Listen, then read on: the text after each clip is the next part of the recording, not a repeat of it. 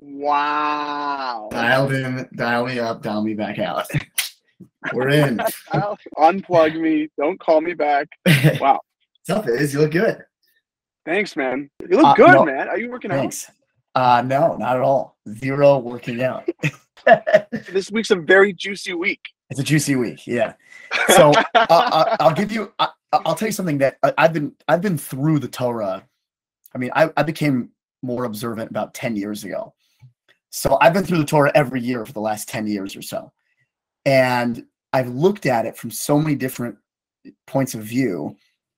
One through the various teachers that I've had, but also just as I've gotten older and contemplated it more through my own life experience, I've approached it differently. And I'll mention it many times, I'm sure, throughout the many weeks that we do this. But I've started to approach the Torah now through the perspective of a saga, as an epic saga, an epic story. Each part of the Torah, every story of the Torah, sometimes when you read it for the first time, especially if you're not familiar with the language, it can seem just about like a bunch of isolated incidents, like a collection of biographies of like random Mesopotamian guys wandering through the desert. Like, first this guy went here, then he went there, then he had a son, then what does one have to do there?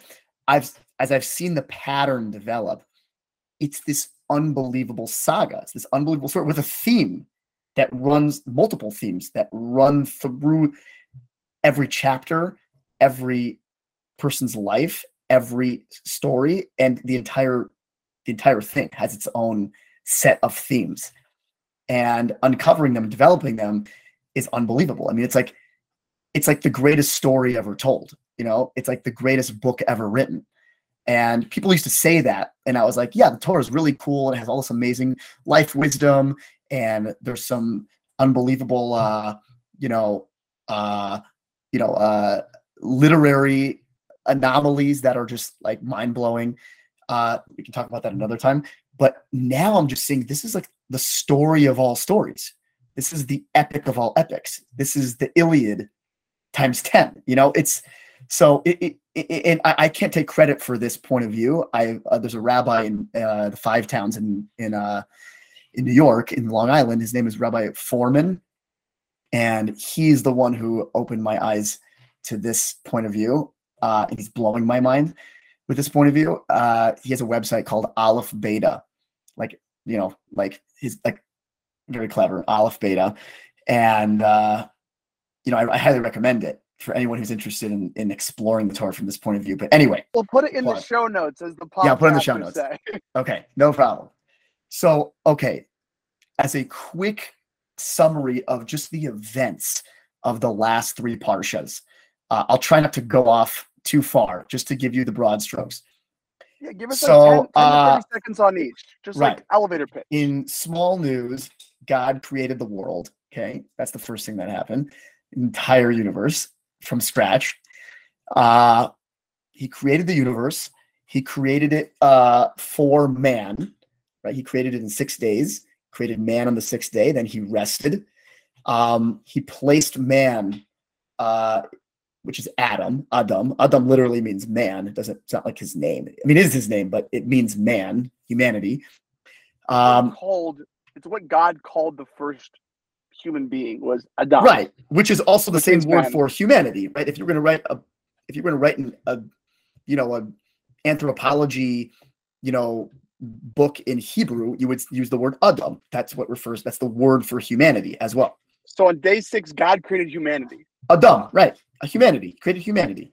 Happened to be one guy, but that's also, there are some who say he created all of humanity, and there also was one guy, but there was many people created. But at least he started with one. That's like the most majority popular opinion. He created one man, one woman, placed them in the garden.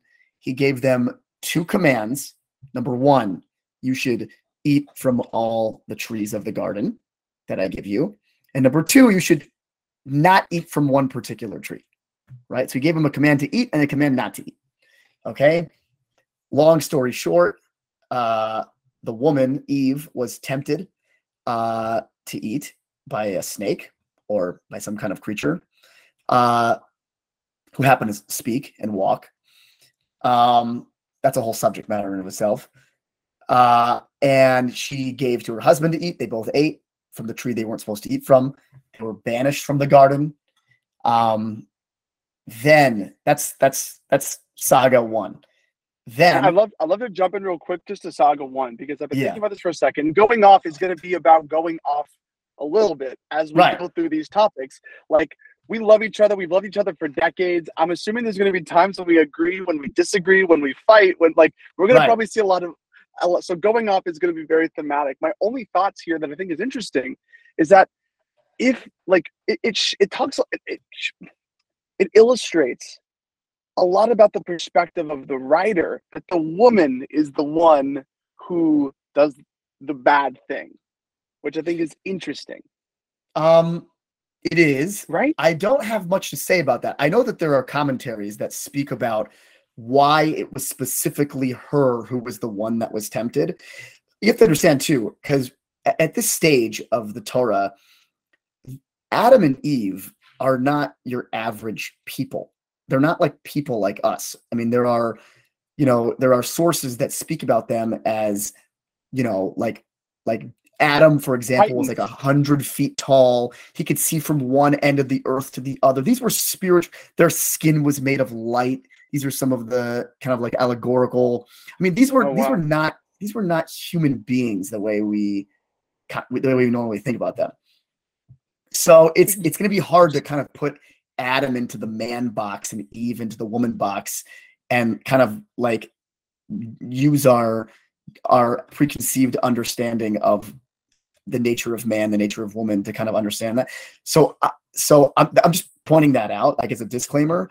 But I know that there are commentaries that speak about why it was Eve specifically, why she was the one that was tempted by the snake and not Adam.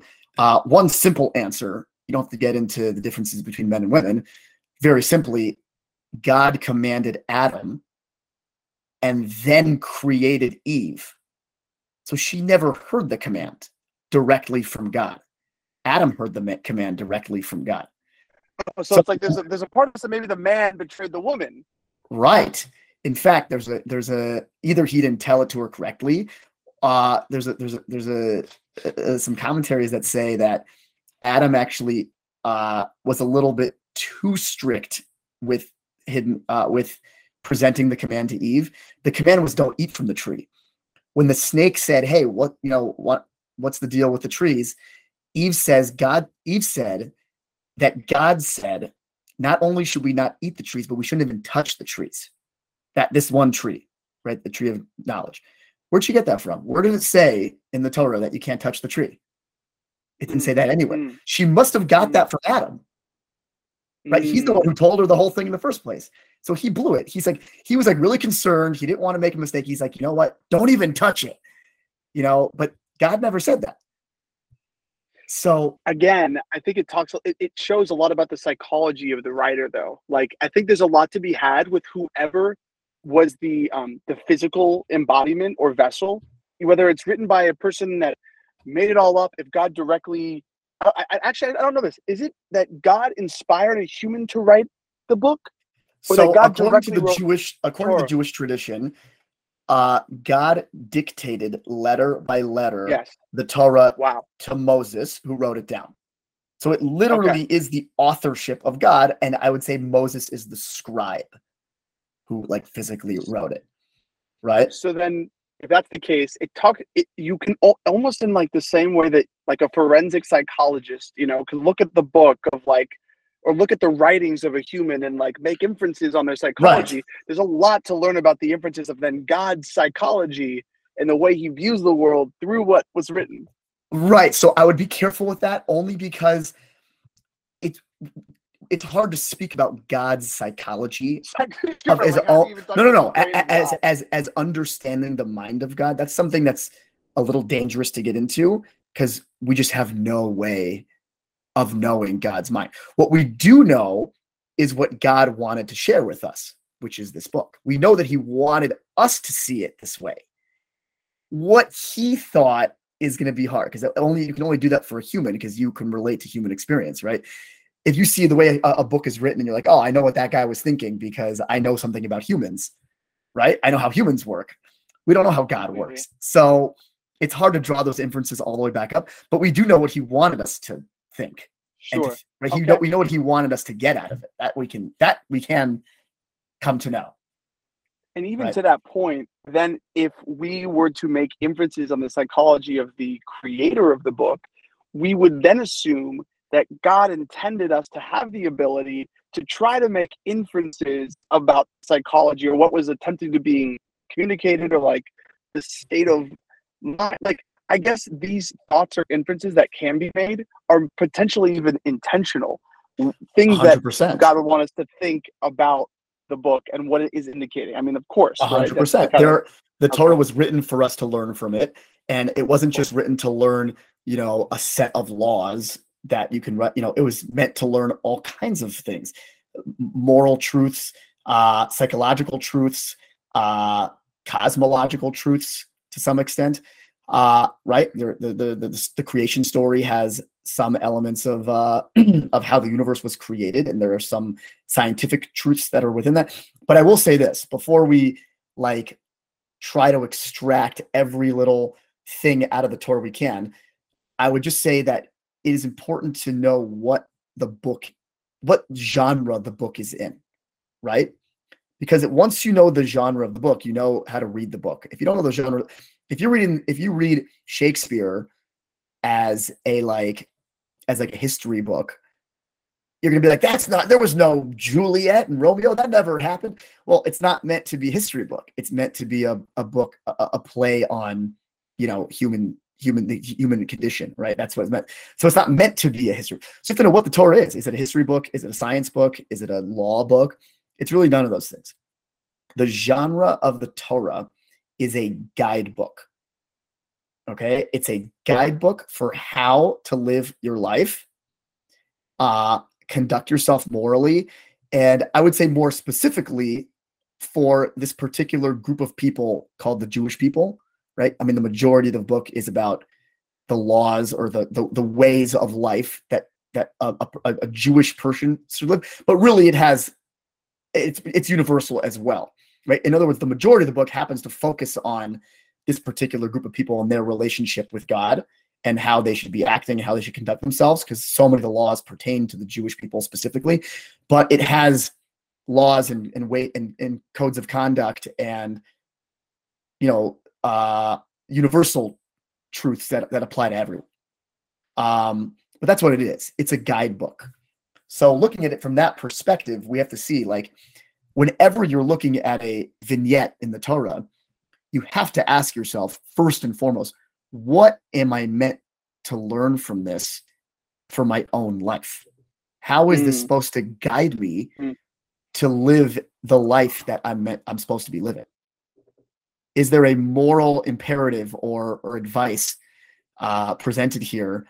Right? I mean, there's a famous question in the Torah. There's a very famous question from one of the medieval commentators who asks, and this comes, he answers it a little differently, but the first question he asks is when the Torah begins with God created the world, his name is Rashi, right? Rashi was a medieval commentator from France. It's Rabbi Shlomo ben Yitzchak. Yitzchak was his father. What he asks is, why is the Torah starting with the creation of the world? That's not a law. That's not a law. The first law is the first law comes a whole book later. You should be keeping, the cycles of the month, right? You should be counting the cycles of the month. That's the first law in the Torah. It's like a book later. Comes in and when you say book, do you mean Parsha? No, an entire book. Exodus. It's not in Genesis. How many books are there in the Torah? There are 5 books. The second book is Exodus. The first book's Genesis. The first law in the Torah is in book 2. Is in book 2. So Rashi's very bothered. He says, why, if this is a law book, why does it start with the laws? Right? Who cares about it's really a self-help book, right? Kind of, right. So that's not how Rashi answers, but there are other commentators who speak about why is there even this whole first book? What's the point of the first book? What do I need to talk about Abraham and Isaac and Jacob and the creation? What with all these? So there's a particular commentator, a Hasidic commentator, the Nesiv Shalom. He says that you're supposed to gain the what's called the derech eretz, or there are moral truths and ways of codes, like ways of conducting yourself that you can learn from their life stories, right? There are certain basic moral truths that precede the laws on how to act as a human being, how to be a decent person, and we learn that through their life stories. So the reason I'm bringing that up is I'm showing you that the life stories throughout all these parshas that we're going to explore over the next few weeks, they're not just biographies. They're part of a saga. And the overarching theme of the entire saga, the 30,000-foot view that you always have to have in your mind, is that this saga is teaching you about how to live your life. It's the ultimate self-help book. It's the ultimate self-help's a little funny because usually self-help, you think of self-help as improving your own personal position. There's not necessarily a moral component to self-help, right? This is how you should conduct yourself morally, ethically. So it's a bit different, but yeah, it's how to live your life. And we're going to learn that not just through a book of laws, but also through looking at other people's lives and seeing their failures and seeing their successes and seeing, different events of their life that can teach us. I want to jump to the second parsha, but also before we do, right? What does derech eretz mean? Oh, literally. So derech eretz means the way of the land. So a good example of derech eretz, from it's either this week's parsha or last week's parsha, where Abraham was journeying. We'll get to this in a bit, but Abraham journeyed from place to place, and when he came back, he stayed in the same hotels that he stayed in originally, to patronize the same hotels, right? To give the people business. He had a relationship with them. He wanted to provide them business. We learned from that derech. This is Abraham. He stayed at hotels? Well, yeah, stay somewhere, right? I'm not saying it was like the Hilton. It was a desert hotel, ancient Mesopotamian desert. Yeah, right. He stayed wherever he stayed, some kind of inn, but he went to the same ones. That teaches us derech eretz. This is a way of the world. This is a proper thing to do. It's a proper conduct. It's not a law. It's not a commandment. It's proper to do this. A lot of these kind of intuitive moral guideposts, a lot of them are rooted in the value of gratitude, right? A lot of them are rooted in gratitude. Some of them are rooted in human dignity, right? How, for example, a lot of derech eretz is speaking respectfully, using words properly, not using vulgarity. This would all be part of derech eretz, being dignified, dressing, with clothing that's clean or that's, presentable. Sure. Some of these things might have legal implications, in Jewish law, but some of them are just ways of the world, just, and it varies by culture, right? What might be appropriate to wear in Saudi Arabia may not be appropriate to wear in San Francisco, right? You have to conduct yourself to some extent according to the times and according to the place that you're in, right? The derech eretz, the way of the land. The way of the land. There are some objective standards that apply at any time, but these types of derech eretz activities can be, I wouldn't say subjective, but they're dependent on time and place. Sure, I love it. Well, so that's derech eretz. This is why I love what we're doing. This is going off. This is going off. Right. This is going off. By the way, derech eretz is not like this kind of like, good advice on a fortune, something that you just like, you tell your kids, use your fork and knife and, put a napkin on, it's not just like hotels on the way there. Right. The way back. It's not just like this general advice on how to have good manners or something like that. I don't want to undermine its importance. It's of paramount importance. there's a in the Talmud, which we can speak on what that is. That's another topic for going off. In the Talmud, it says, Derech Eretz Kadma LaTorah. The Derech Eretz comes before Torah. Meaning, if you want to learn the technical laws and rules that are presented in the Torah or in the Jewish tradition, in order to even begin approaching that subject, you have to have Derech Eretz. You can't learn Torah without Derech Eretz. It's a prerequisite. You have to be a person who has already a sense of dignity, gratitude, other kind of universal moral values that should be part of your personality, right? Without that, if you're a vulgar, brute who is ungrateful and I don't know, just not kind of pleasant, not kind of going along with the parameters of decent society, you're not fit to be kind of studying the depths of the laws, and you're not really fit for that. So that's why this is of paramount importance, is that this whole book of Genesis, one of the major themes is Derech Eretz. You're learning not laws, but ways of life, ways of acting, ways of conducting yourself. Being honest, all these basic values that are universal, sure. Right? You learn a lot of these things from the stories of these people, of Genesis, these people's lives. It's book one, so it makes sense that it's like everyone can relate to it, right? Everyone was, sure. The second story, which getting back to the after Adam and Eve are kicked out of the garden, the second story is the story of Cain and Abel, right? Wow, that's the second story. What a back. Cain and Abel both offer their offerings to God. They have obviously know who God is. They're the second people ever created, so they're pretty close to God. They make offerings to God. Cain gives an offering that's less than, top quality. Abel's offering is fine. God accepts Abel's offering, doesn't accept Cain's offering. Okay, Cain's very upset about this, and God comes to Cain and says, come on, you can try again. Don't give up. I'm here for you. I'm willing to accept the offering if you're going to put your best forward, but don't blow it. Long story short, he meets up with Abel in the field and he beats him to death.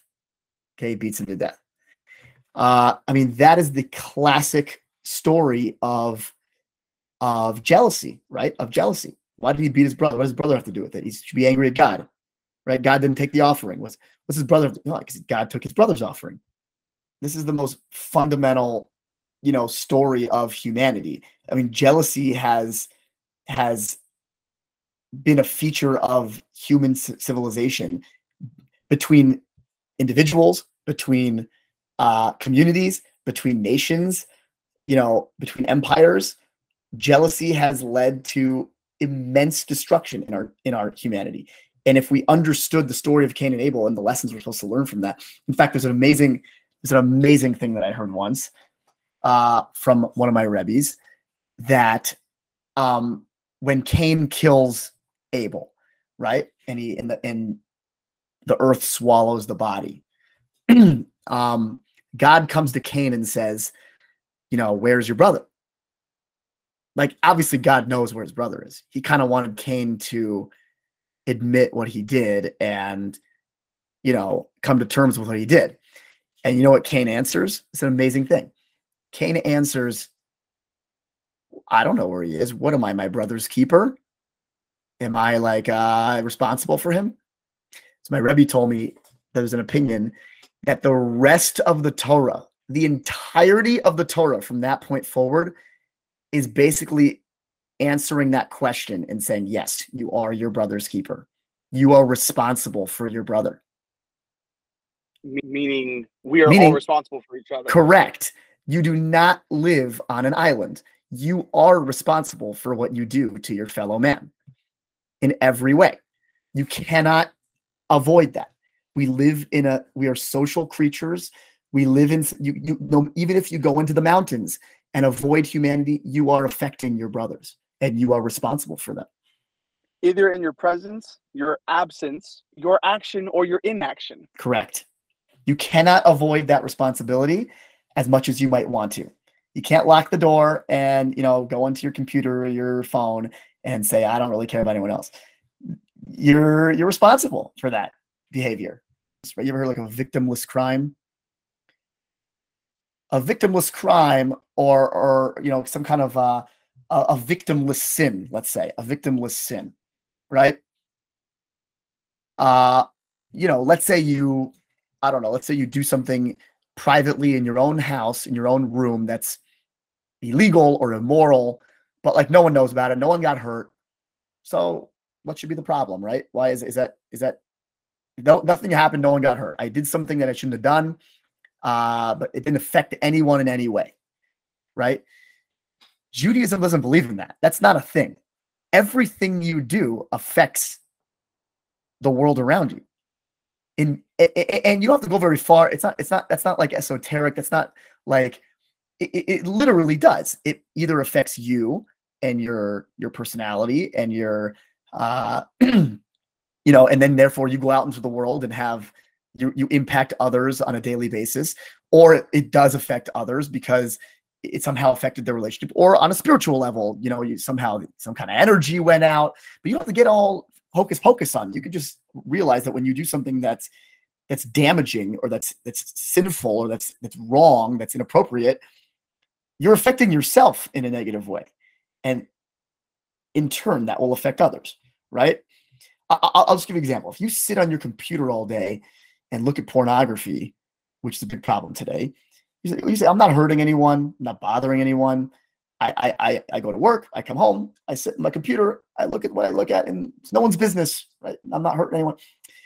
You don't think that has an effect on you and your brain and your relationships? And if you don't think that affects other people, you're crazy. First of all, there are all kinds of studies. Neuroscientists study the effects of dopamine in the brain and pornography addiction, how it destroys your dopamine receptors and all kinds of stuff like that. And it leads to depression, and it can literally change your brain chemistry permanently.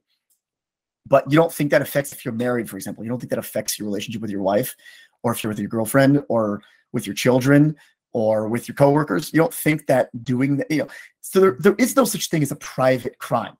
You are always responsible for others. You always have to be thinking that, how do my actions affect others? And in Judaism, we have kind of three tracks of relationship. There is the relationship with others, there's a relationship with God, and there's a relationship with yourself. And everything you do or don't do affects all three relationships. You can't avoid it. So anyway, I thought that's one of the interesting things I always remember about Cain and Abel, is that like you can't avoid social responsibility, no matter what. And we're only chapter 2 in. Not even chapter 2. This is chapter. Well, we're Parsha 1.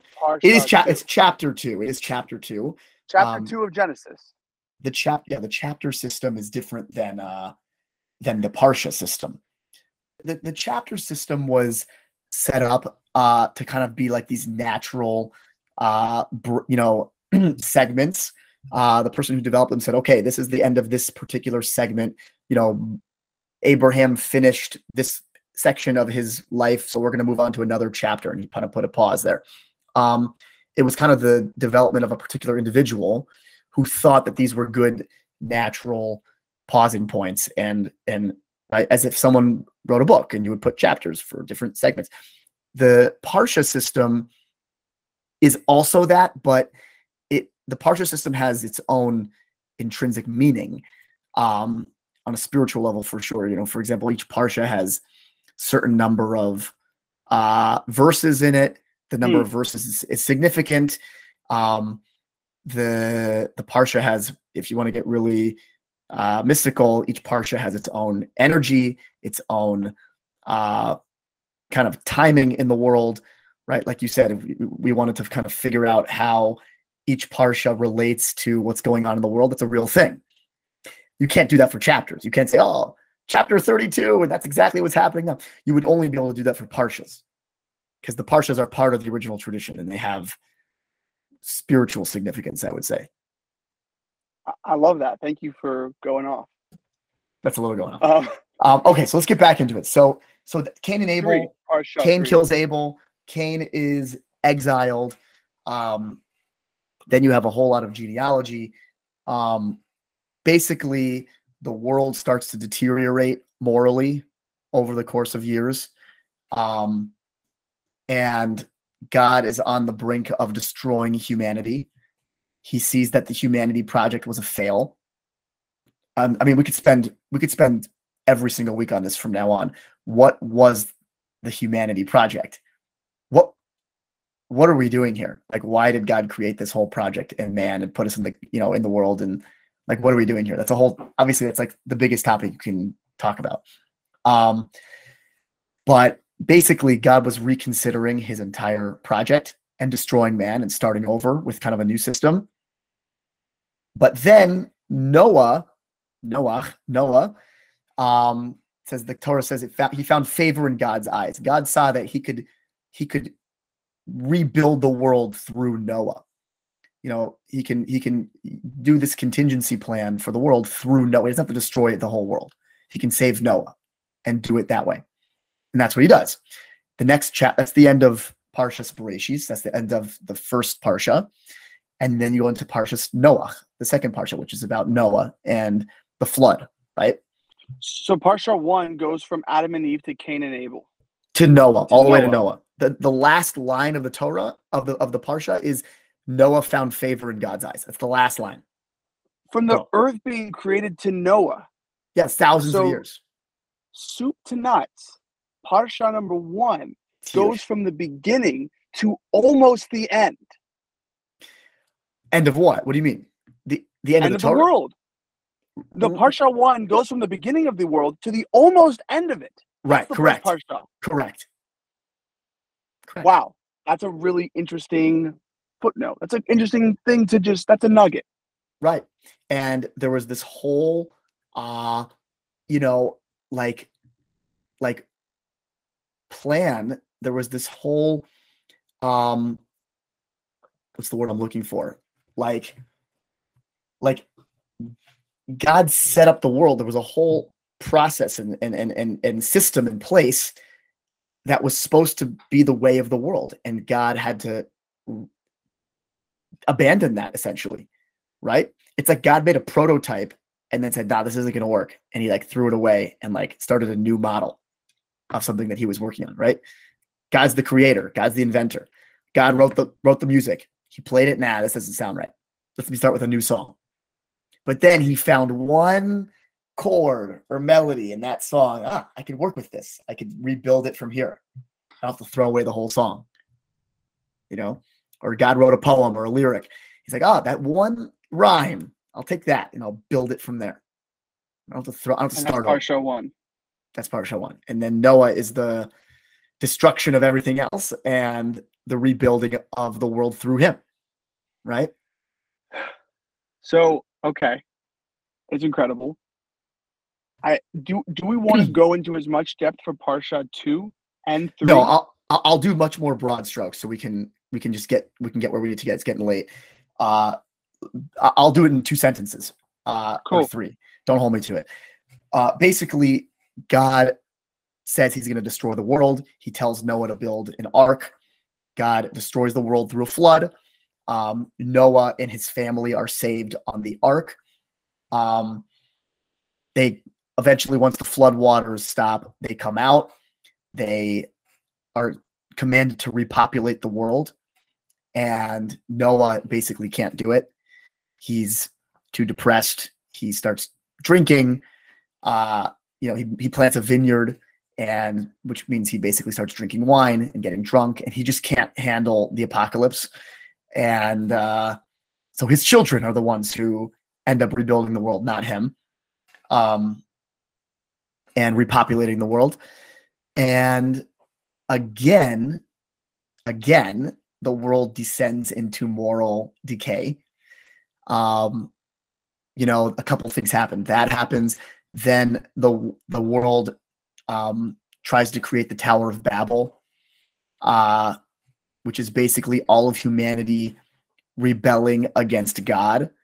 Right? What were they trying to build? They were trying to build a tower, essentially, to get to the heavens, to cut the ties to heaven.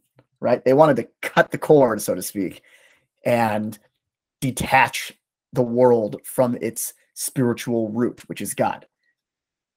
So that's what they were trying to build. And that was, God kind of destroyed that plan by mixing up the languages. And then at the very end of Parshas Noach, we are introduced to Abraham, right? There's some genealogy, and then Abraham steps onto the scene. Obviously, Abraham is a descendant of Noah, but he's a descendant of Shem. I don't know how you say it in English, but Shem. He basically, his father took him and his brothers. One of his brothers died on the way, but he started traveling towards Israel, and then they stopped in a place called Haran, and that's the end of Parsha 2, right? His father takes some of the family. They stop in Haran. He lives out his life. He dies. The father. So it's from the beginning of Noah's... the flood, right? Noah's career. Ending in Abraham's... Ending in Abraham. Pausing in Haran. Pausing in Haran, right? On the way to Israel. Okay. Yeah, I mean, it's unclear whether the father was on his way to Israel or were just migrating. But it was towards the direction of Israel. Let me say that. Okay. And then they stop. The next potentially like foreshadow is what that is. Right. A little bit. Right. Because the first words of the next Parsha, which is Parsha's Lech Lecha, are Lech Lecha, right? God said to Abraham, Lech Lecha, go, leave Haran, leave it. Go. In fact, he says three things. He says, leave your father's house, leave your birthplace, and what's the other thing? Leave your father's house, leave your birthplace, and that's a lot of. Let me look it up. Hold on. What is it again? There's three things. Let's see. How can I find this? Here it is.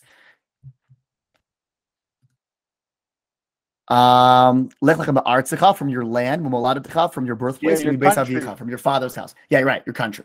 So your land, right? Your land, your birthplace, and your father's house, right? He says leave. And go to wherever I'm going to show you. Okay. Doesn't say where. Just go. Get out. So there's so much to learn from that. For sure. Yeah, I was going to say there's so much there. I want to remind people who are listening, again, if this is the greatest self-help book of all time that is designed to speak directly to you, when there are things said to the reader or to characters, right? These are messages to the reader is what I should say. If there's messages to the characters, it's messages to the reader. Correct. 100%. So, I mean, this is the ultimate beginning of any journey towards meaning, right? If you want a life of meaning, if you want a life that matters, if you want a life of step outside your comfort zone, get out, go, leave your birthplace, leave your parents' house, leave your country. Doesn't mean you don't have to physically pack up and go. I'm saying you got to step out of the mindset that was given to you, that was created for you. You have to destroy your preconceived notions.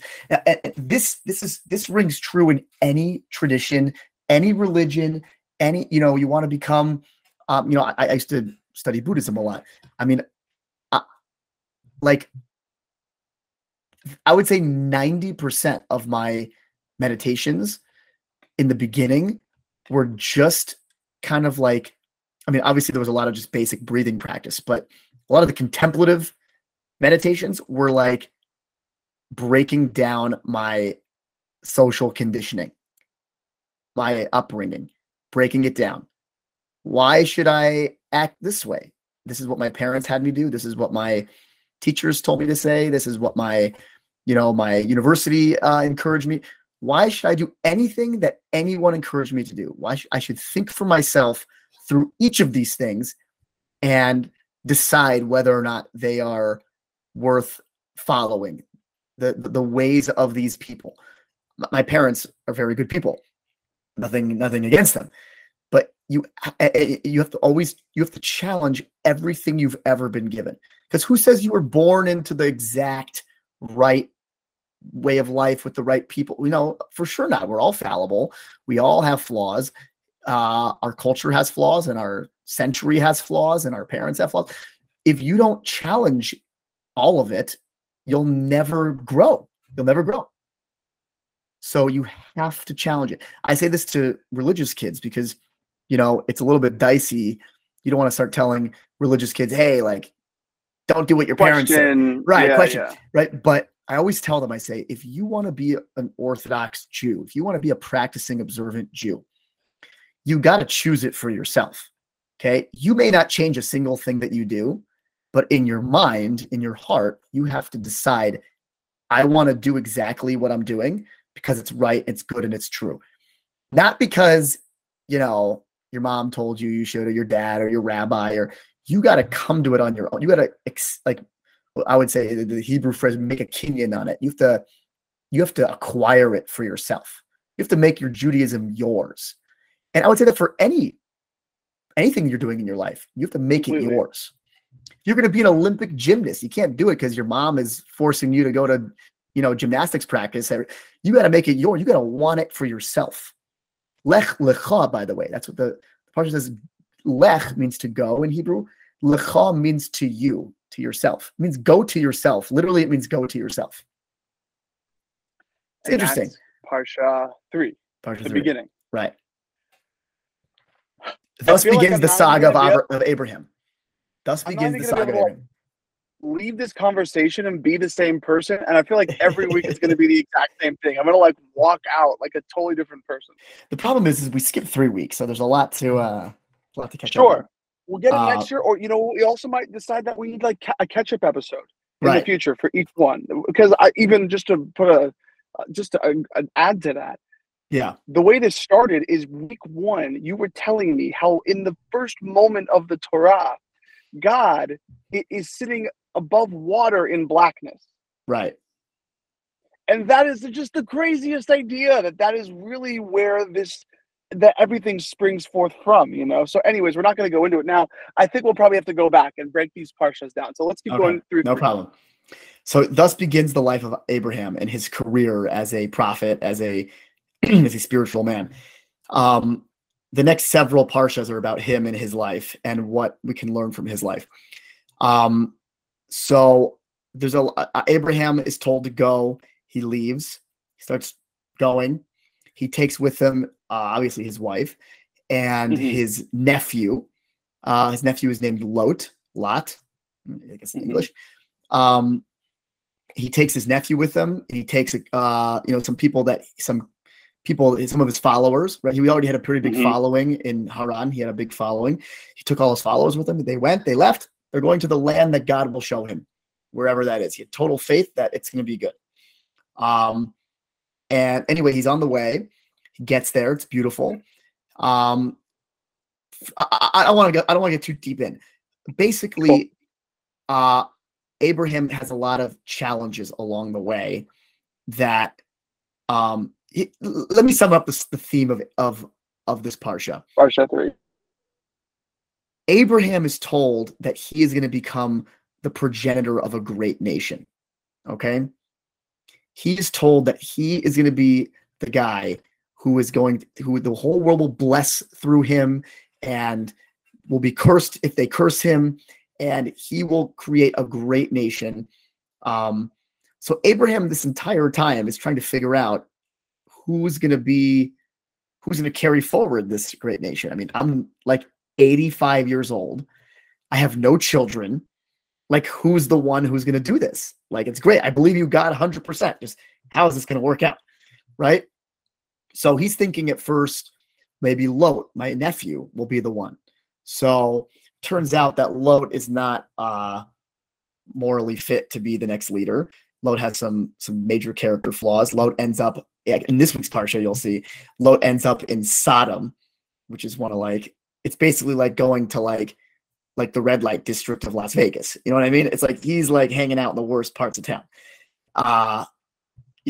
So Lot's not really the guy. He's not sure what to do. Lot gets captured. He goes and saves Lot. A couple different things happen throughout. His wife is captured. He has to save her.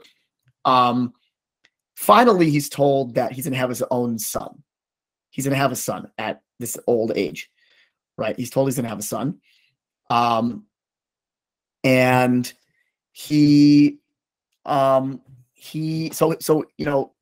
basically his wife and him are not having children. They tried for 10 years and they have no children still. Now he's like late into his 80s, right? This was when he was 70, 10 years later, he's in his 80s. So what does his wife do? His wife takes the maid servant, and gives her to Abraham as a wife in order that maybe she can, have children, and this child will be the one to carry on the name. He has a child. The child's name is Ishmael. I don't know how you say it in English. I think it's Ishmael in English. Right? Ishmael. And I was just going to say, one of my favorite books, I'll add in the footnotes of all time, Moby Dick? is Ishmael. Oh. No, is it a book called Ishmael about a telekinetic gorilla that tells the protagonist of the story through a glass in an apartment the fundamental truth of the world, which is, I'm sure, intentional, which basically is the law of the world is that when a species eats out the resources underneath it, that species caves in on itself, which is just a really interesting, and that's how ecosystems. As a commentary on the human species. Exactly. So anyway, Ishmael is born. He's supposed to be the guy, right? When he turns 13, God says you should circumcise yourself to Abraham and your whole family, including Ishmael and his whole family. So Abraham, at the ripe old age of, how old is he now? Is he 87? Yeah, he must be 87. No, must be no. Once Ishmael turns 13, he's 98. He's 98 years old. Because he's gonna have the child at 99. So he circumcises himself at this old age, and that's the end of the parsha. Circumcision. Done. 13-year-old circumcision. Well, he was 98. His son was 13. It's horrible. Yeah, it's hard. It's not good. That's why from then on out you do it as a baby. But they were like, obviously they did it very. By the way, that's why I think Muslims, I'm not sure if it's all Muslims, but I know there's some tradition that they will circumcise at 13 because they believe that they are descendants of Ishmael, and he did it at 13, so they do it at 13. But you can fact check me on that. There's no determined age, in a brief article that I just saw. No determined age, but anywhere from the 7th day all the way up through puberty, it could happen. So for a Muslim or for a Jew? Muslim. Oh, right. So there you go. Okay. So anyway, and then the circumcision.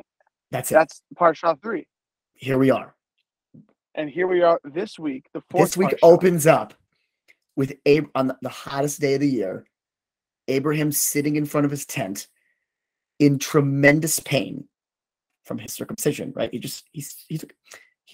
didn't have like surgical tools. He took a knife. He did it to himself. Took a knife. There's no anesthetic.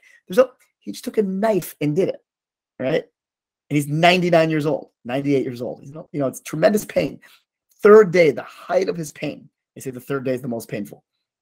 He's in the middle of the Iraq desert. Well, no, I think he's in Israel now. So he's in the middle of the Israeli desert. And it's, what is he doing? What's Abraham doing? Is he resting in the bed in the tent and icing himself? Ice, pouring cold water on it? No.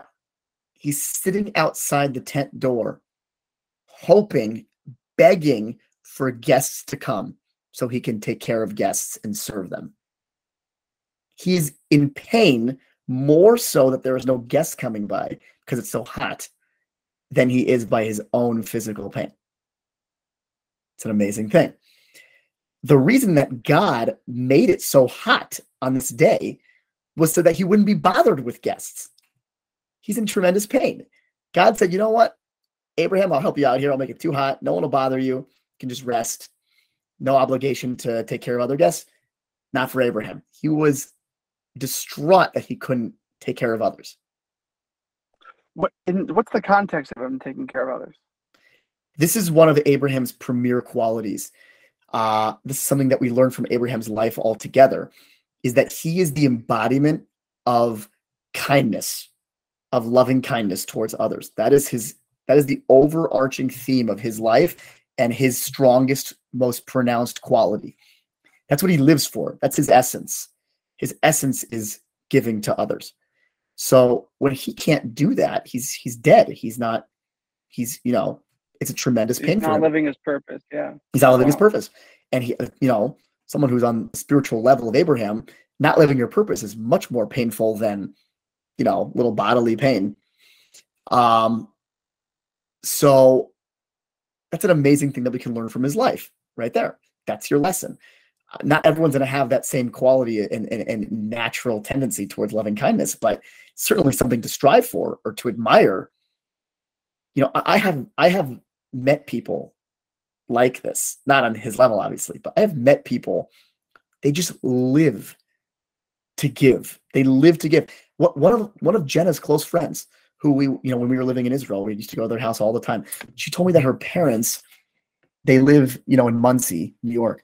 They have like a 15-bedroom house that they bought specifically so they could have like 10 extra bedrooms. They have like 10 kids because, but the 10 kids squeeze into 5 rooms. And then they have 10 extra bedrooms so that they can host people who are passing through, people who don't have a place to stay, homeless people who, need a place for a short time. She remember we were at a house. She told me a funny story. She said one time she was walking to the refrigerator in her own house. She's she's a 10-year-old girl, and someone says, "Oh, where are you from?" And she's like, "I live here. This is my house." They didn't even know that she was right, because so many people pass through this house. That's what they live for. They live for just giving to others. It's part of them. Wow, it's very Abrahamic of them. They were Abrahamic. Another friend of mine, his mother would cook like for 30 people each week for the Sabbath, for Shabbos, because just either to people that were coming over, people that she'd bring meals to people. She had a cauldron. He said she would make like rice in like a cauldron, so she could like bring it to other people. I mean, my gosh, people are like this. There's actually, if you can look this one up, one of the most amazing people of the current generation. She passed away recently. Her name is Henny Machlis. Henny Machlis. She had a house in Israel, small house. She used to have about 100 people at her house every week. There she is. Wow. Just have a bunch of people over for Shabbat. And she was like the embodiment of pure kindness. This is just, she just lived to serve. She's the Jewish Mother Teresa. Kinda. It's, different. Very similar in that way. But I guess to those who know, Mother Teresa was the Jewish, the Christian Henny Machlis. Right. So anyway, this is the quality of Abraham. It's something admirable. It's something to strive for and to try to improve in our own lives, whether it's natural, whether it's not natural for us. And you can start, this is where you can get really deep. I don't want to go off too far and too deep, but loving kindness and the quality of loving kindness at its root is going out of yourself, right? Starting here and moving beyond the self, right? that is the beginning of any spiritual journey. That's why Abraham is commanded Lech Lecha. It's starting within and going outside of yourself. Correct. That's what loving kindness is, right? If I put my hand out and hand you $1, I am taking from my own and I'm giving. Now, this is something important. What's popular today is self-help and self-love and self-care and all that stuff. I'm not knocking any of that stuff. I just don't think that's the end goal, right? The purpose of self-love and self-care and this and that. This is the way you should give, like Abraham. This is the proper way of giving. You can't wait till you're perfect, but this is the proper way to give. When you are whole and complete within yourself, when you are connected to the source and you are full, right? There's no lacking within you. The metaphor that's used is you overflow. Right? My cup runneth over. I overflow.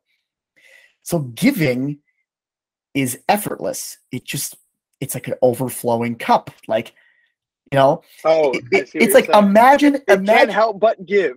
Imagine if you had $1 billion cash, right? You can't invest it. And you're walking, you just give it to everyone. You would, it wouldn't be hard for you. You have $1 billion. Sure. You couldn't even give enough away. You couldn't even give enough away. You couldn't even try. Like it would just so easy, so natural. That's the attitude of Abraham with everything. This world meant nothing to him. He didn't get any pleasure from this world. Everything he had was just, I'll give it to everyone. Now, what's interesting, and this is intentional, Abraham was known to be an extremely wealthy man. He acquired extreme wealth. Now, I'm not saying if you give everything away, you're going to become wealthy, but there actually is a book about this that I forgot what the book is called, but it's not a religious book. It was someone who said, like, by giving more charity, you're going to actually make more money, not just with tax write-offs. Like somehow money is going to come back to you. We do believe that there's something to that the more you give of yourself, either your time, your energy, your money, whatever it is, it will come back.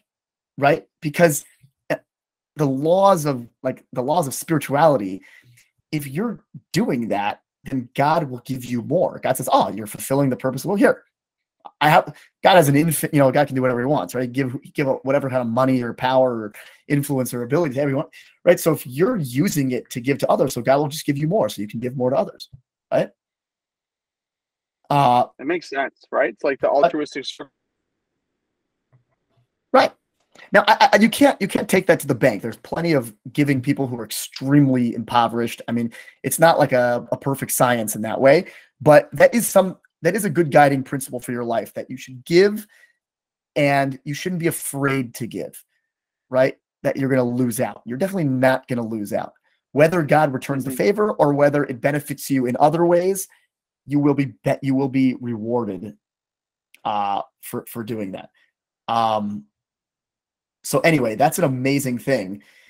And really, by the way, this is where we can really go off. This process of starting at the whole and complete self and moving beyond is not just a process of how to live a nice life and be a good person and all that. This is the process for developing anything.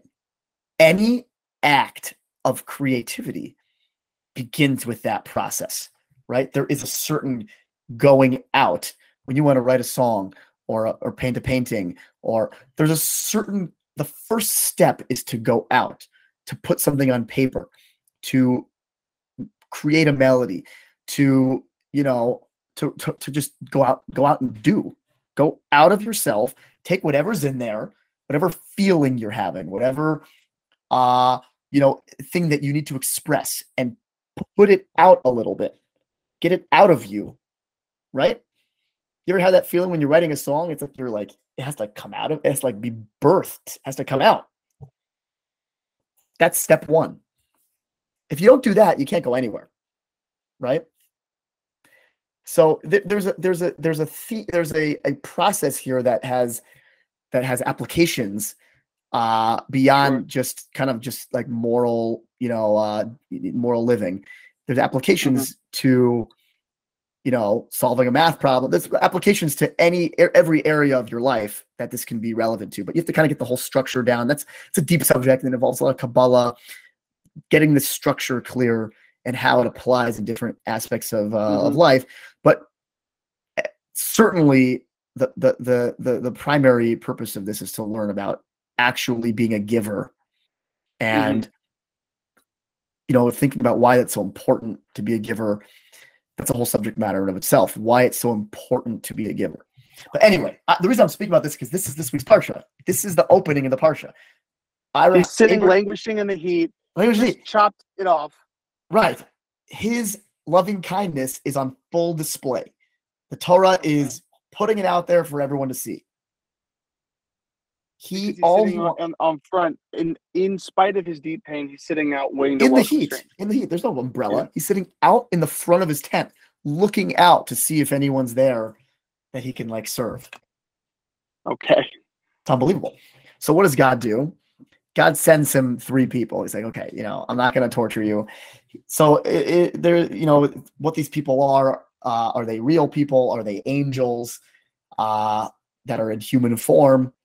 That's a big subject, but basically God sends him some guests. What does Abraham do? Runs. The Torah says he runs. Imagine it's a 98-year-old man who just, snipped, and he's running towards his guests in the middle of the desert. It's more, it's more dramatic. He runs to them. Please come in, wash your feet, sit here. I'll cook you up my choicest meat. He tells Sarah, go quickly, prepare the meat. Yishmael, quickly, slaughter the best calf we have and make it, and they prepare them the perfect meal. He doesn't give them the leftovers. He cuts up his finest meat, fresh, serves these guys. Basically, they tell him, God said you're going to have a child in 1 year. Okay? 1 year's time, you're going to have a child. So Sarah overhears this. She laughs because she's like, are you kidding me? I'm in my 90s. My husband's in his 90s. This isn't going to happen. So, she was criticized for that because there was a little bit of doubt on her end, that she was kind of laughing at this a little bit. I mean, it wasn't like she was shy to miracles. She was, she was Abraham's wife. She was a prophetess in her own right. In fact, the Talmud speaks about she was a greater prophet than Abraham in certain respects. So this wasn't it's unusual that she had this lack of faith, but she did, whatever. Okay. What happens next? They're told that. Okay. Next. They also tell Abraham, by the way, well, they don't tell Abraham, God tells Abraham, but these angels are going to be, a part of this process. God tells Abraham, I'm going to destroy Sodom and Gomorrah. Okay. I'm going to destroy them. These cities have deteriorated, morally, and they have to be destroyed. So Abraham tries to convince God not to do it. He says, what if you found 50 righteous people in the city? Would you still destroy it? And God says, no, I wouldn't do that. I would save the city on behalf of those people. And Abraham says, well, what about, 5 less than that? I mean, come on, 45, 50, it's close enough. No, God says again, I won't destroy it. 40, 30, 20, 10. God says, I won't destroy it if you find me 10 guys. There weren't even 10 guys. That's how bad this place was. There weren't even 10 guys. And then Abraham kind of gave up. And why did Abraham give up? Because, God destroyed the world and saved Noah, and they were 8, right? They were 8. It was Noah, his 3 sons, and all their wives. So if God wasn't, and they were, considered righteous. If God wasn't to destroy the world for 8, then Abraham wasn't going to be able to save. He couldn't go lower. He couldn't say 5 and 2. It's over. God, right? God already showed that he's willing to destroy the world for, about 10. Yeah. So anyway, he he's going to destroy the city. But first, they're going to go and save Lot. Lot is in the city. He's at the gate of the city. This is Abraham's nephew. Abraham's nephew, right? Abraham, in the merit of Abraham, Lot is going to be saved. Lot is not doing such a great job morally. He doesn't have much to his own credit, but Abraham's credit is going to apply to Lot, and they're going to save Lot. So the angels go to save Lot. Insane thing happens there. Basically, one of the laws of the city of Sodom. And it's interesting. This connects to our theme of love and kindness. One of the laws of this is it's an interesting parallel. I'm just kind of seeing this now. One of the laws in Sodom, you're not allowed to have guests in your house. That was a law. You're not allowed to have guests stay in your house. So these angels came to Lot's house. Lot invites them in as guests. And where did Lot learn to do that? He lived in Abraham's house. He was Abraham's nephew. That's how he grew up, inviting people in. But it's against the law in Sodom. They don't believe in loving kindness. They say you sleep on the street. If you can't pay, if you can't, buy a hotel, you're on the street. We don't do that here. Really bad place. Really bad place. But it's kind of like that attitude of pay for yourself, make your own money, pick yourself up by your own bootstraps. We're not here to help, right? It's like maximalist capitalism. Maximalist capitalism, but in the cruelest of ways. There's no I don't think capitalism negates the possibility for charity. This is it's capitalism and anti-charity. You know what I mean? It's anyway. So he brings in the angels. So he brings in the angels. Bottom line is the whole city comes over and says, basically, you better throw those guys out and give them to us, and we're going to have our way with them. And the implication is they're going to have their way with them sexually. Because again, this was a very depraved society. They basically were going to take these guys and do what they wanted to them. The whole town lines up. Kind of the name of the city. That's where it comes from. Right? That's where the name comes from. So, you can imagine this pitchfork mob with torches.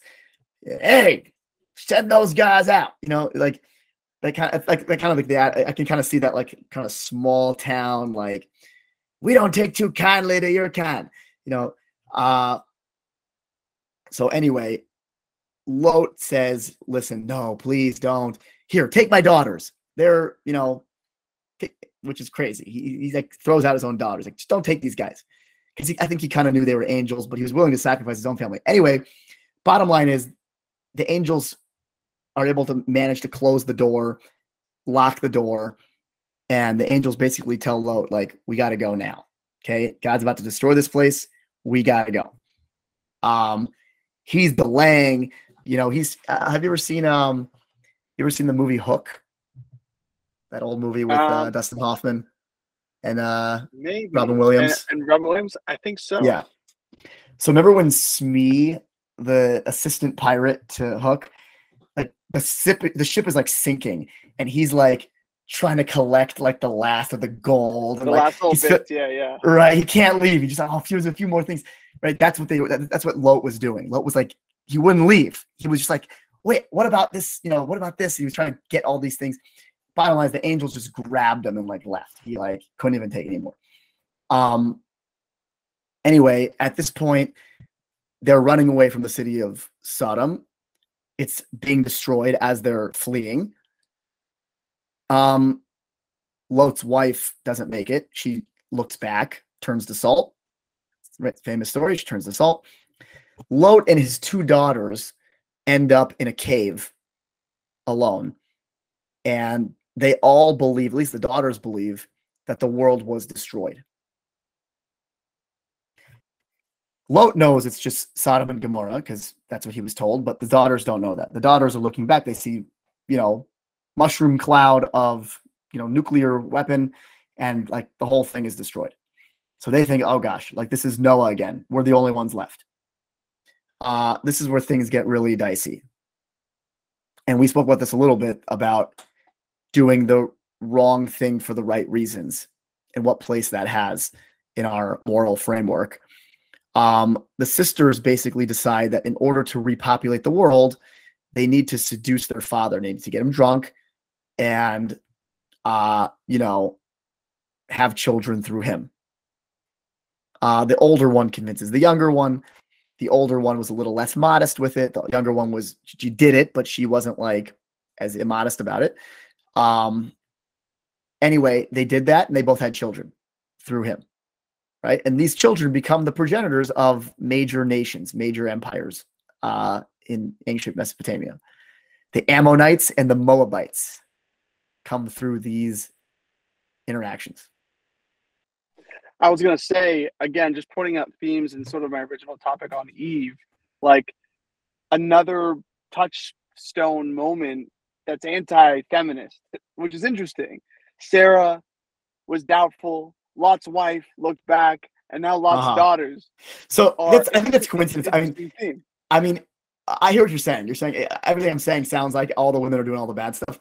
No. I don't know, right? We're just going high level. I'm just saying you talk about there's themes that run through the text, right. And I'm just saying that this is certainly a theme. If you write a book report, you could write a book report about the anti-feminist themes in the Torah. There's no apologies. The Torah is definitely not in line with modern feminism, 100%. I'm not sure if you can say, well, a lot of women did bad things, so it's anti-feminist, because a lot of guys did bad things, and the Torah is not shy about that. There may be certain, I haven't thought about this. There may be certain types of things that the women are doing that are thematic, right? What are the specific types of things that they're doing? Maybe relate to some essential quality of women that obviously would be considered anti-feminist. It could be. I haven't thought about that, but just the fact that I pointed out a couple of women who did bad things. Believe me, there are plenty of guys in the Torah that are doing bad things. There's no doubt about it. Sure, but so to your point, then the type of thing that they're doing wrong is not trusting in God's work continuously, or God's commandment. Well, at least Sarah. Lack of faith. Wife, lack of faith. Yeah. Well, I don't know. I would say Eve's mistake was temptation. The Torah speaks that out. Wasn't it a lack of faith in God's? Like, she didn't have full faith in God's commandment to not eat the forbidden fruit. You could say that. I mean, you could say every sin is a lack of faith. There's sure. So maybe on some level, but I would say the more immediate, obvious moral failing was she was tempted, right? She pursued. The Torah says it specifically. She saw that the fruit was good to eat and pleasing to the eyes and good for contemplation, right? So the Torah kind of tells you like she was tempted, right? Sure. Okay. I would say that would be her failing there. Sarah had lack of faith. This faith aspect, and these ladies, who said they did anything wrong? Sure. No, that's what we're talking about now. Okay, so I'm not sure if they did anything wrong. Sure. They were trying to repopulate the earth by any means necessary. Right. And that might have been okay, right? There is a place for doing what might be otherwise immoral behavior for the right reasons. The right reason. Wrong thing for the right reason. Wrong thing for the right reasons, right? Let's say, this is like the famous question. If you could go back in time and kill Hitler as a baby, would you do it? Sure. Would you? Right? Yeah. It would say, well, you're not supposed to kill innocent babies, but for the right reasons, maybe you should. Right? So I'm not saying that's the answer, by the way. I'm just saying sure. No. That's the type of thing that might fall under that category. There's a big problem with that teaching. And it's true. I don't doubt it. I mean, obviously the Torah is teaching it, so it is valid. It's very dangerous, right? Because I think it could lead to a tremendous rationalization for your behavior and the human error. You're like, I was doing it for the right reasons. Sure. Okay. Right. So yeah. So I was going to say the Torah is very, and this in the Talmud, in the oral tradition, the Torah makes it clear that in order to do something like this, you need to have 100% like pure intentions. Without a doubt, pure intentions. Sure. You can't be like, you got to be on a certain level to do this. Otherwise, just don't do it. Sure. So anyway, that's a whole subject matter. But yeah, that's what happens. Okay. There's a few things after that. I think we can skip a few of the topics. The next major topic of this Parsha, Isaac is born. Okay. Isaac is the son that was promised a year later, right? From when so he's 99. 99 has the kid, right? Sarah has the child, right? The child grows up, becomes a bar mitzvah boy, young man, and him and Ishmael fight a little bit. Ishmael's basically trying to kill him, but like, he's shooting arrows in his direction. It's not good. Cain and Abel stuff. Cain and Abel stuff. Right. Well, not really though. Is it a parallel or is it not really? Is it a jealousy thing? It's definitely a jealousy thing. Isaac is the one who's gonna carry on Abraham's legacy, right? Sure, it's Abraham, Isaac. Ishmael thought it was gonna be him. Right. Yeah, Ishmael thought it was gonna be him. Right? He thought he was the guy. For 13 years, he thought he was the guy, and then all of a sudden, Sarah has a real child. Who's the real deal. And Ishmael just comes from the maidservant. She's not the one. He's not the one. He realizes that. So there's a tremendous jealousy. To the point where Sarah recognizes this and says basically to Abraham, you got to send your son, this other guy, away. You got to send Ishmael away.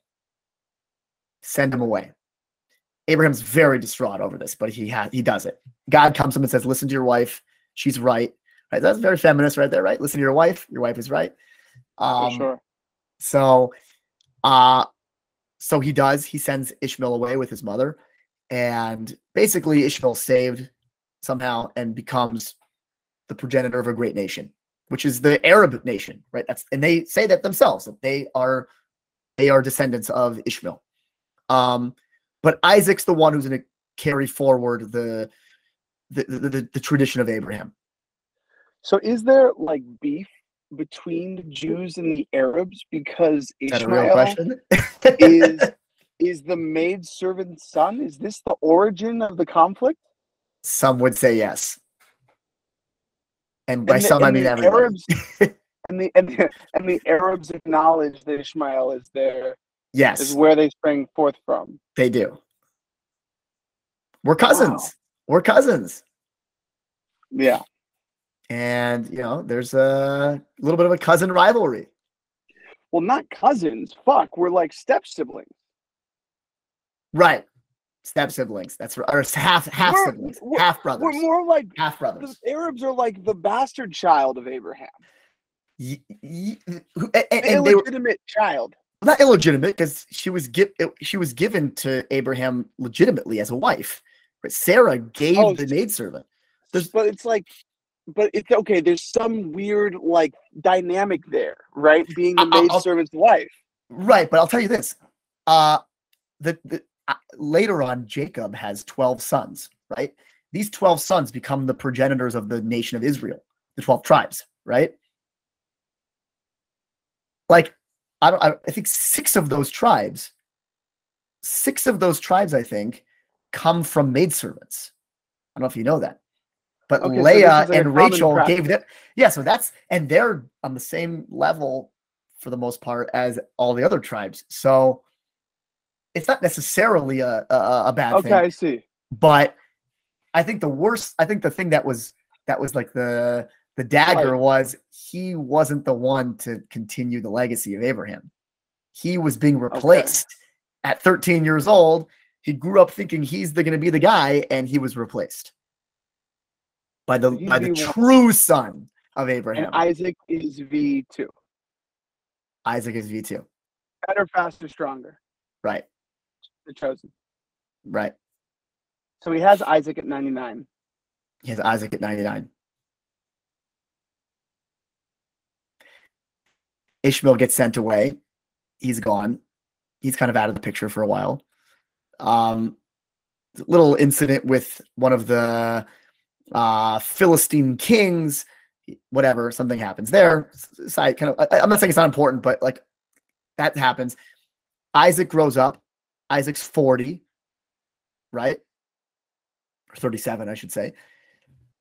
And Abraham is given one of the most strange and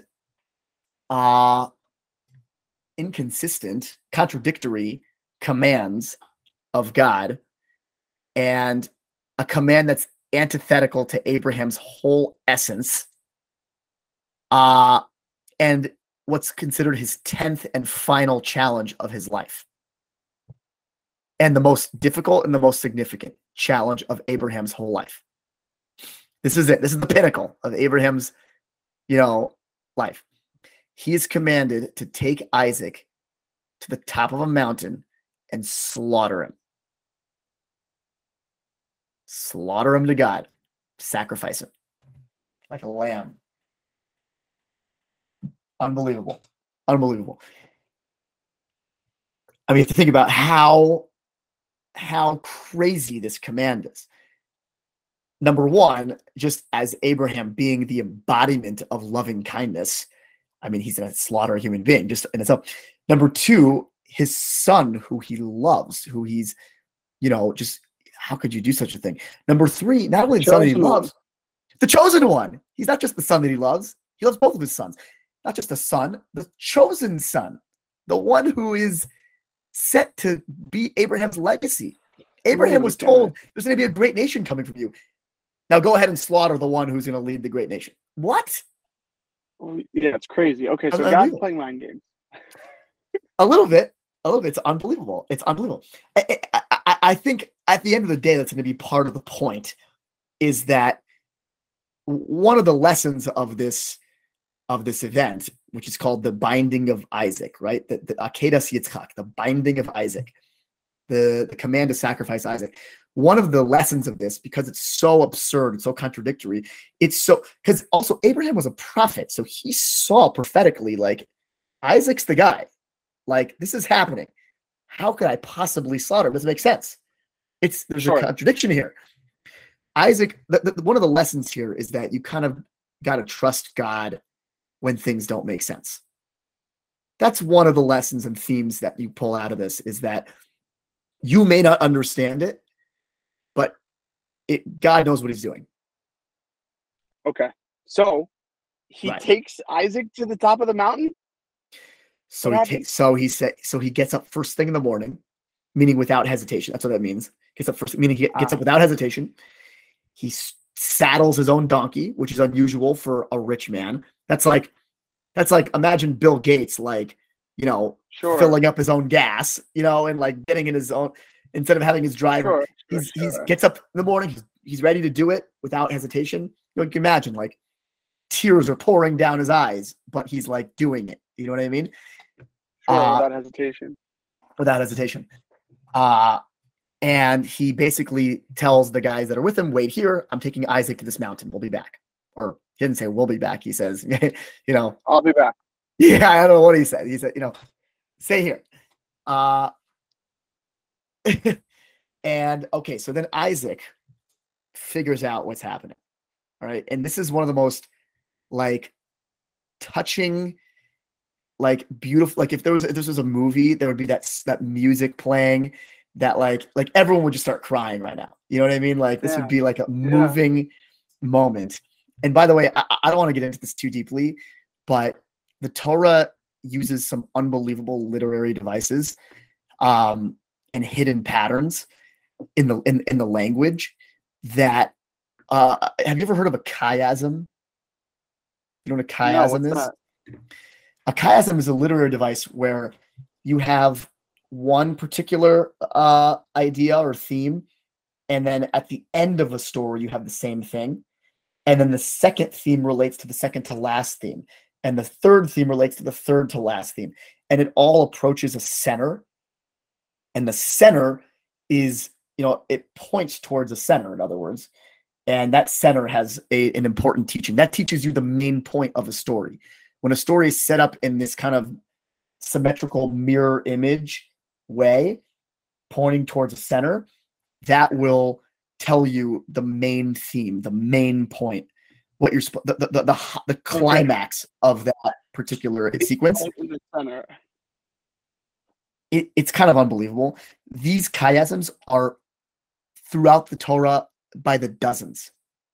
Wow. You can imagine how someone could even have the way of writing such. I mean, it's unbelievable. Yeah.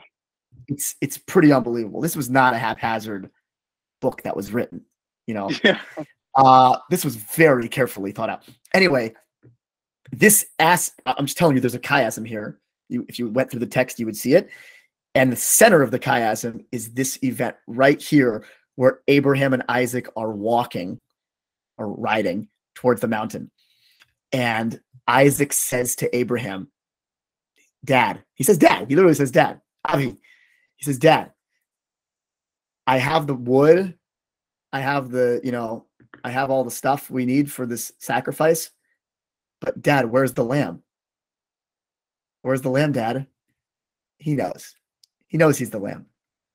Dad, where's the lamb? You know, and you can hear like his lips are like quivering, and he knows he's the lamb. And God and Abraham knows that he knows. Like everyone knows that they know. And you know, the music kicks in. And this is the height. This is the climax. And Abraham says, son, my son. You know, it says my son. Loving, you know, Abraham's not cold about this. He's not like you would think if you needed to kill someone, you would just go into that mode of like, I'm just gonna do it. I don't care. Yeah, business, take care of business, pull the trigger, you know, and that's no, he was 100% present with his son, my loving son who I adore. God will provide the sacrifice for us. God will provide it, my son. And it says they were at the beginning of that exchange, they were walking together. They walked together. And then it says at the end of that exchange, they walked together. They walked together. And then Isaac says, Dad, where's the lamb? And he says, God's going to take care of it, son. And then they continued to walk together. Torah makes a point of saying they walk, meaning the closeness of their relationship never faded. It was never wavered for a second. Never wavered. They were Isaac was okay with it. You know, in fact, they even say in some of the traditional the oral tradition, they say that Isaac even stuck out his neck when he was bound on the altar. He stuck out his neck and said, you know, to make sure that we're cutting ahead. Cutting ahead. I'm just making the point. Like Isaac had no reservation. You know, he was no hesitation. Stuck out his neck. God, this is what God said to do. Go ahead. Do it. But the point is, this is a beautiful moment. And this is an important moment that whenever you are called by God to do something, it's not mechanical. You're not a robot that's just following, you know, rules of God. You're a human being. You have real emotions. They're important. They're part of your experience. You bring your whole self with you to your experience of this world and to your relationship with God and your relationship with others. You don't leave any of that out. You know, Abraham was vulnerable. He was real. He was having a loving exchange with his son. He wasn't shying away from that. That's an important, I think it's an essential point of this story, is that we do what God asks, no question. That's obviously, you know, the test was to do what God asks in the face of uncertainty, but to do what God asks, to follow in God's ways with being real, like be who you are, be authentic. You don't have to be this like pretend pious person that like is too holy to feel pain. You know what I mean? So anyway, it's a beautiful story. It's a powerful story. It's one of the most famous stories in the entire Torah, the binding of Isaac. And basically, to cut to the chase, at the end of the story, right before Abraham's about to do it, an angel comes and says, "Stop! Don't harm him. You passed the test. It's over. Here's a lamb or a ram, not a lamb, a ram." And he sacrifices the ram instead, and they walk down happily together. And that's like the end of the story. And that's the end of the parsha.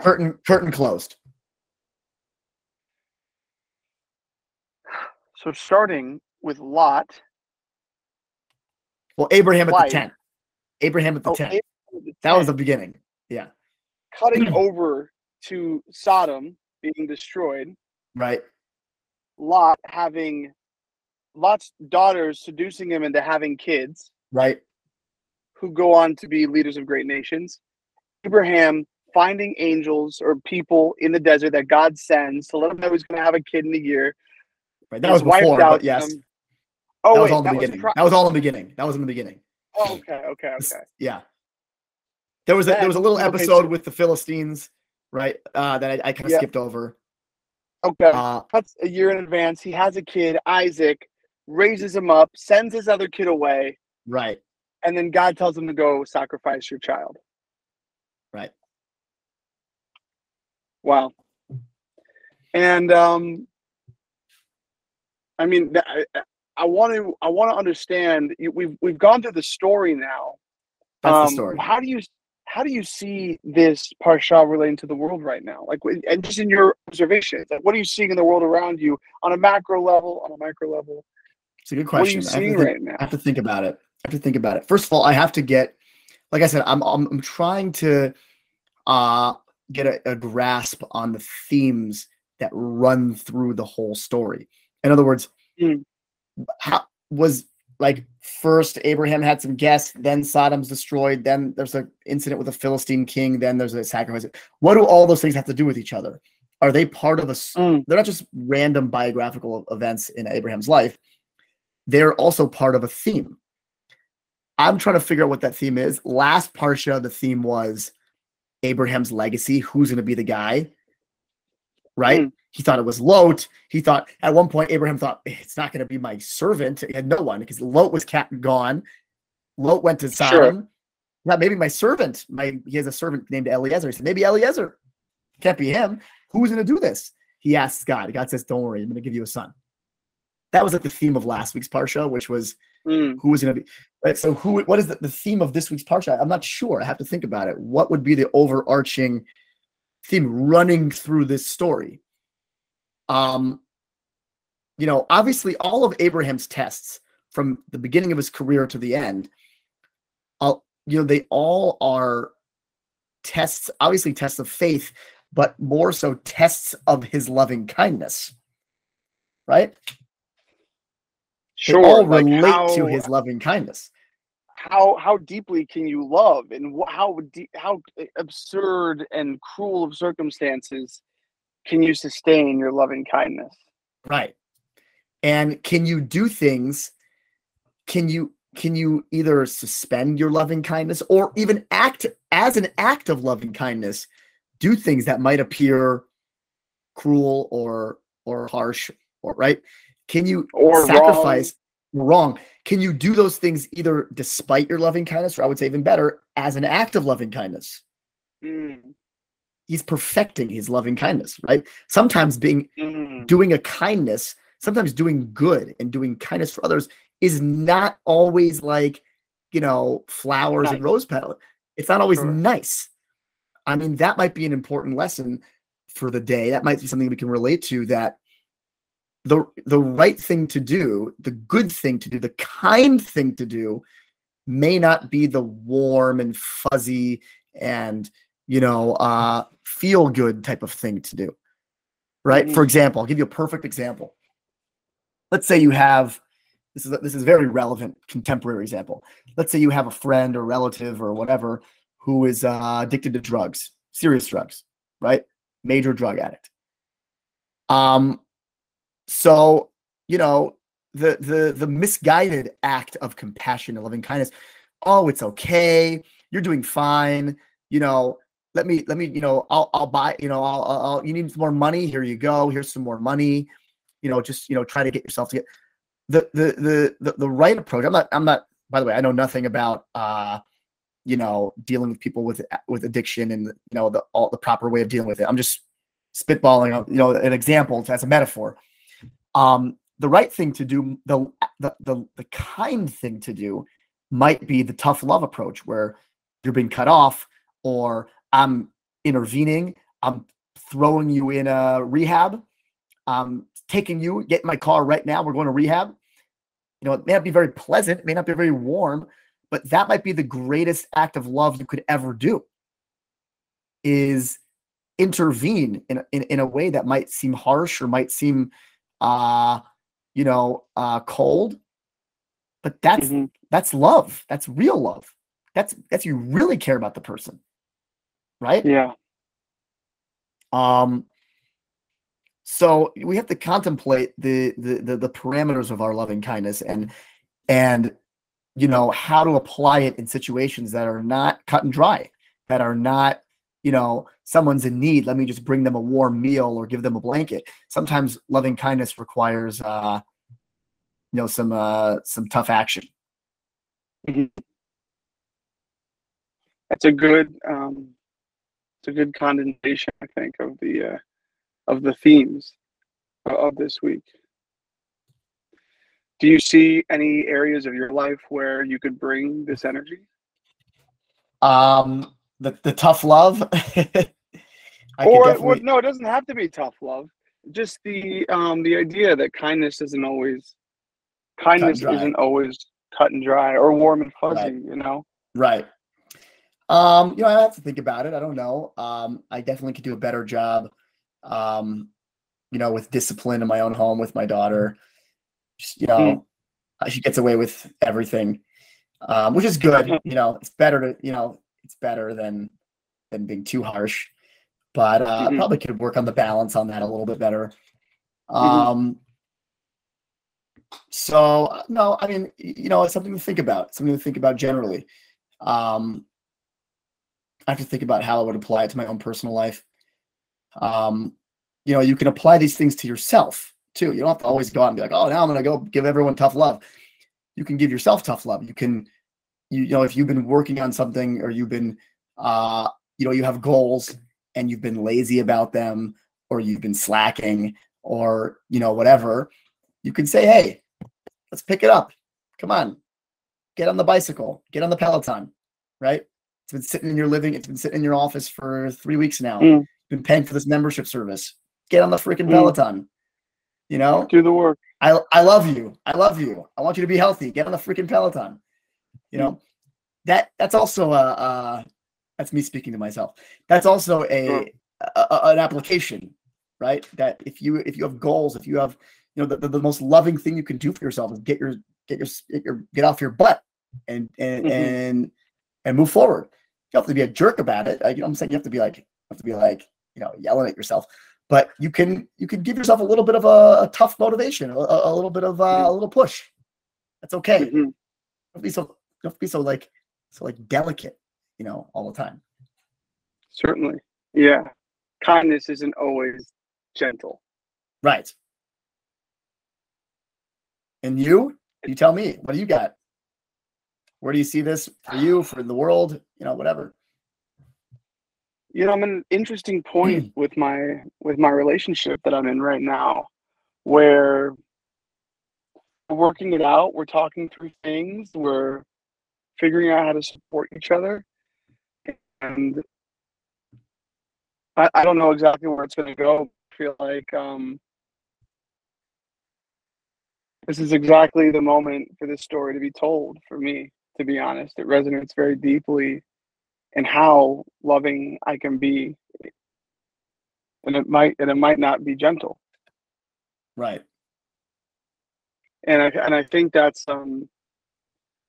I love how you said he's refining, or he's perfecting, I think maybe is the words that you use. He's perfecting his kindness. And I feel like in my life, I haven't always known how to manage difficult situations with kindness. I get reactive, I get charged, I get angry. Right. You mentioned it's very easy to make it cold, make it business. I'm avoidant. If you want to subscribe to different types of pair bonding and relationship styles, and I really want to lean. And I'm reading Way of the Superior Man right now, and I feel like that deep grounding. Yeah. David Data, and connected to that Jewish, by the way. For you know that he's Jewish? I do. I remember when you suggested the book to me, maybe. Wow, it could have literally been 10 years ago. Yeah. Yeah. I think his real name's like Greenberg or something like that. Oh, he just wants to be like I don't know. A funny guy. All right, David, if you're listening, David, we love you. David Data changed my life. He's changing my life. Lost. Yeah, he talks a lot about this. This is like true love, true kindness. Right. You know, and it seems like it's an ancient teaching. 100%. It's a true teaching. That's why it resonates in every culture. I mean, these are a lot of these themes you'll find in other religions or cultures because they're true, right? People speak about these things because they're true. So, I would say that, so everything you're saying 100%, I totally get it, that, like where you're coming from, and it's something we all have to work on. I think we should push this off for another week because this is a really important topic, but I want to say just briefly that this idea of going out of yourself, right? That's what we spoke about from, being a giver, being someone who goes out, being a person who acts through love and kindness. This is like the essential purpose of life, right? Everything, and this is what should, guide you, on the at the root of everything that you do. That's why Abraham's the first one. This is the root of everything. The root of everything that you do in this world should be going out of yourself, right? That should be the goal. Leaving yourself, moving beyond yourself, right? That is the way you should guide yourself. So, if you can reprogram yourself to think everything that you're going to do is for the sake of giving, for the sake of being selfless, even things that you do for yourself, right? You're going to get good sleep, and you're going to eat healthy, and you're going to take care of yourself. And it's not for you. It's not for you. It's for others. You're going to, change the way you act in this relationship, and you're going to, improve for her sake, not for your sake. Don't worry about you, right? Try to do everything for selfless. I mean, this is, a tall order, and this is like the pinnacle. I lost you. That's all right. Right? I didn't talk for it. It was 1 second. Anyway, just to summarize, to the extent, let me say it like this. It's a little better way of saying it. To the extent that we can orient ourselves towards being a giver in all of our actions, all of our thoughts, and all of our motivations, we will be a better, more whole, more complete, more developed, more mature being, and ultimately one that is going to have more meaning and joy in their lives. Right? If you care about the quality of your life, which you do, you will strive to become a giver, in a guy who goes out in every aspect of life. That is the life. That is the lesson of Abraham. I think it's an amazing place for us to put a pin in this conversation. Pinned. Wow. I'm just going to make a note. Man, Justin, this is really special. I really appreciate you taking the time, and I hope we can do it every single week. Yeah, I mean, I like doing this. I don't know if this will ever, any of this will see the light of day. I've never recorded anything before and put it out there because I don't know. The internet's forever, and I've never wanted to commit my ideas and opinions and have them be out there for the world. But I think it could be helpful for people. So who cares? As long as if it helps and it's positive on balance, then that'll be great. And if no one sees it, it's just good for us. It's good for us to do this. I think it's good for me for sure. And I think it's good for us to think about these things and work on ourselves. And at the very least, our lives will be more fulfilled by doing this. I couldn't agree more. It's why I said I feel like every single week when we're going to now meet together, I'm going to walk out and be a totally different man.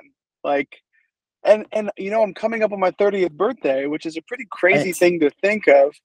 And it couldn't feel more like a flag in the sand moment of like, it wasn't perfect, but I'm here now and I'm proud of where I am. And I'm ready also to like rise to the occasion of whatever is coming next. 30s are the best. It's your best years. Well, I mean, I'm only 35, so I don't have so much experience in my 30s, but this is it. 30s are great. Yeah. Yeah. You can really make an impact in your 30s. I feel it. And I'd like to, and I feel like this is an incredible foundation to, we're just in Genesis, but I feel like this is an incredible foundation for me to learn the ways of the land. The Derek the ways of the world. I love it, man. Well, how about this? What do we have to look forward to next week? Do you know what the next week's Parsha is? Next week Parsha is Toldos. It's going to be the life of Isaac. Abraham, he's still involved, but it's not about him anymore. He's kind of fading into the annals of history, and Isaac is now front and center, and we're watching the life of Isaac. Isaac's a very mysterious character in the Torah. He doesn't say a lot. There's not a lot about him in the Torah. He's a very quiet figure. But he has a lot of depth. You'll see some of the themes. In fact, one of the major symbols, one of the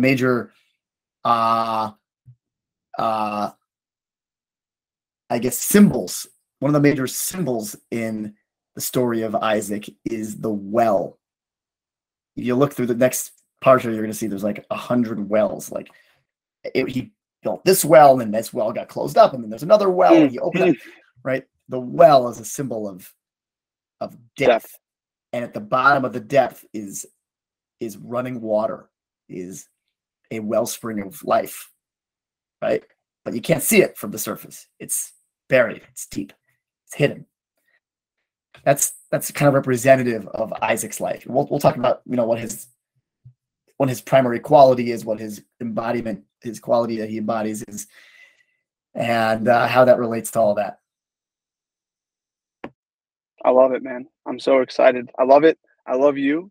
Love you. Are you doing a Vibey Shabbat, or like once in a while? It's not like an every week thing. I want to do once a month a Vibey Shabbat. Is like my intention. Okay. All right. Well, I hope you have a good Shabbat this Shabbat, and these things should inspire us and help us in our lives. I hope so. I hope not just us. I hope anyone who listens. You're right. This will Sunday. I'm gonna dig in. I want to get a version 1 by end of day. I want to publish it, capture get it up, and we'll have a flag in the sand. Okay, sounds good. This has been episode 1 of Going Off, baby. Going Off, episode 1 on the books. All right, Liz. Man. I'll talk to you next week. I'll talk to you next week. Shabbat shalom. Shabbat shalom. Cheers, brother. Later. Bye.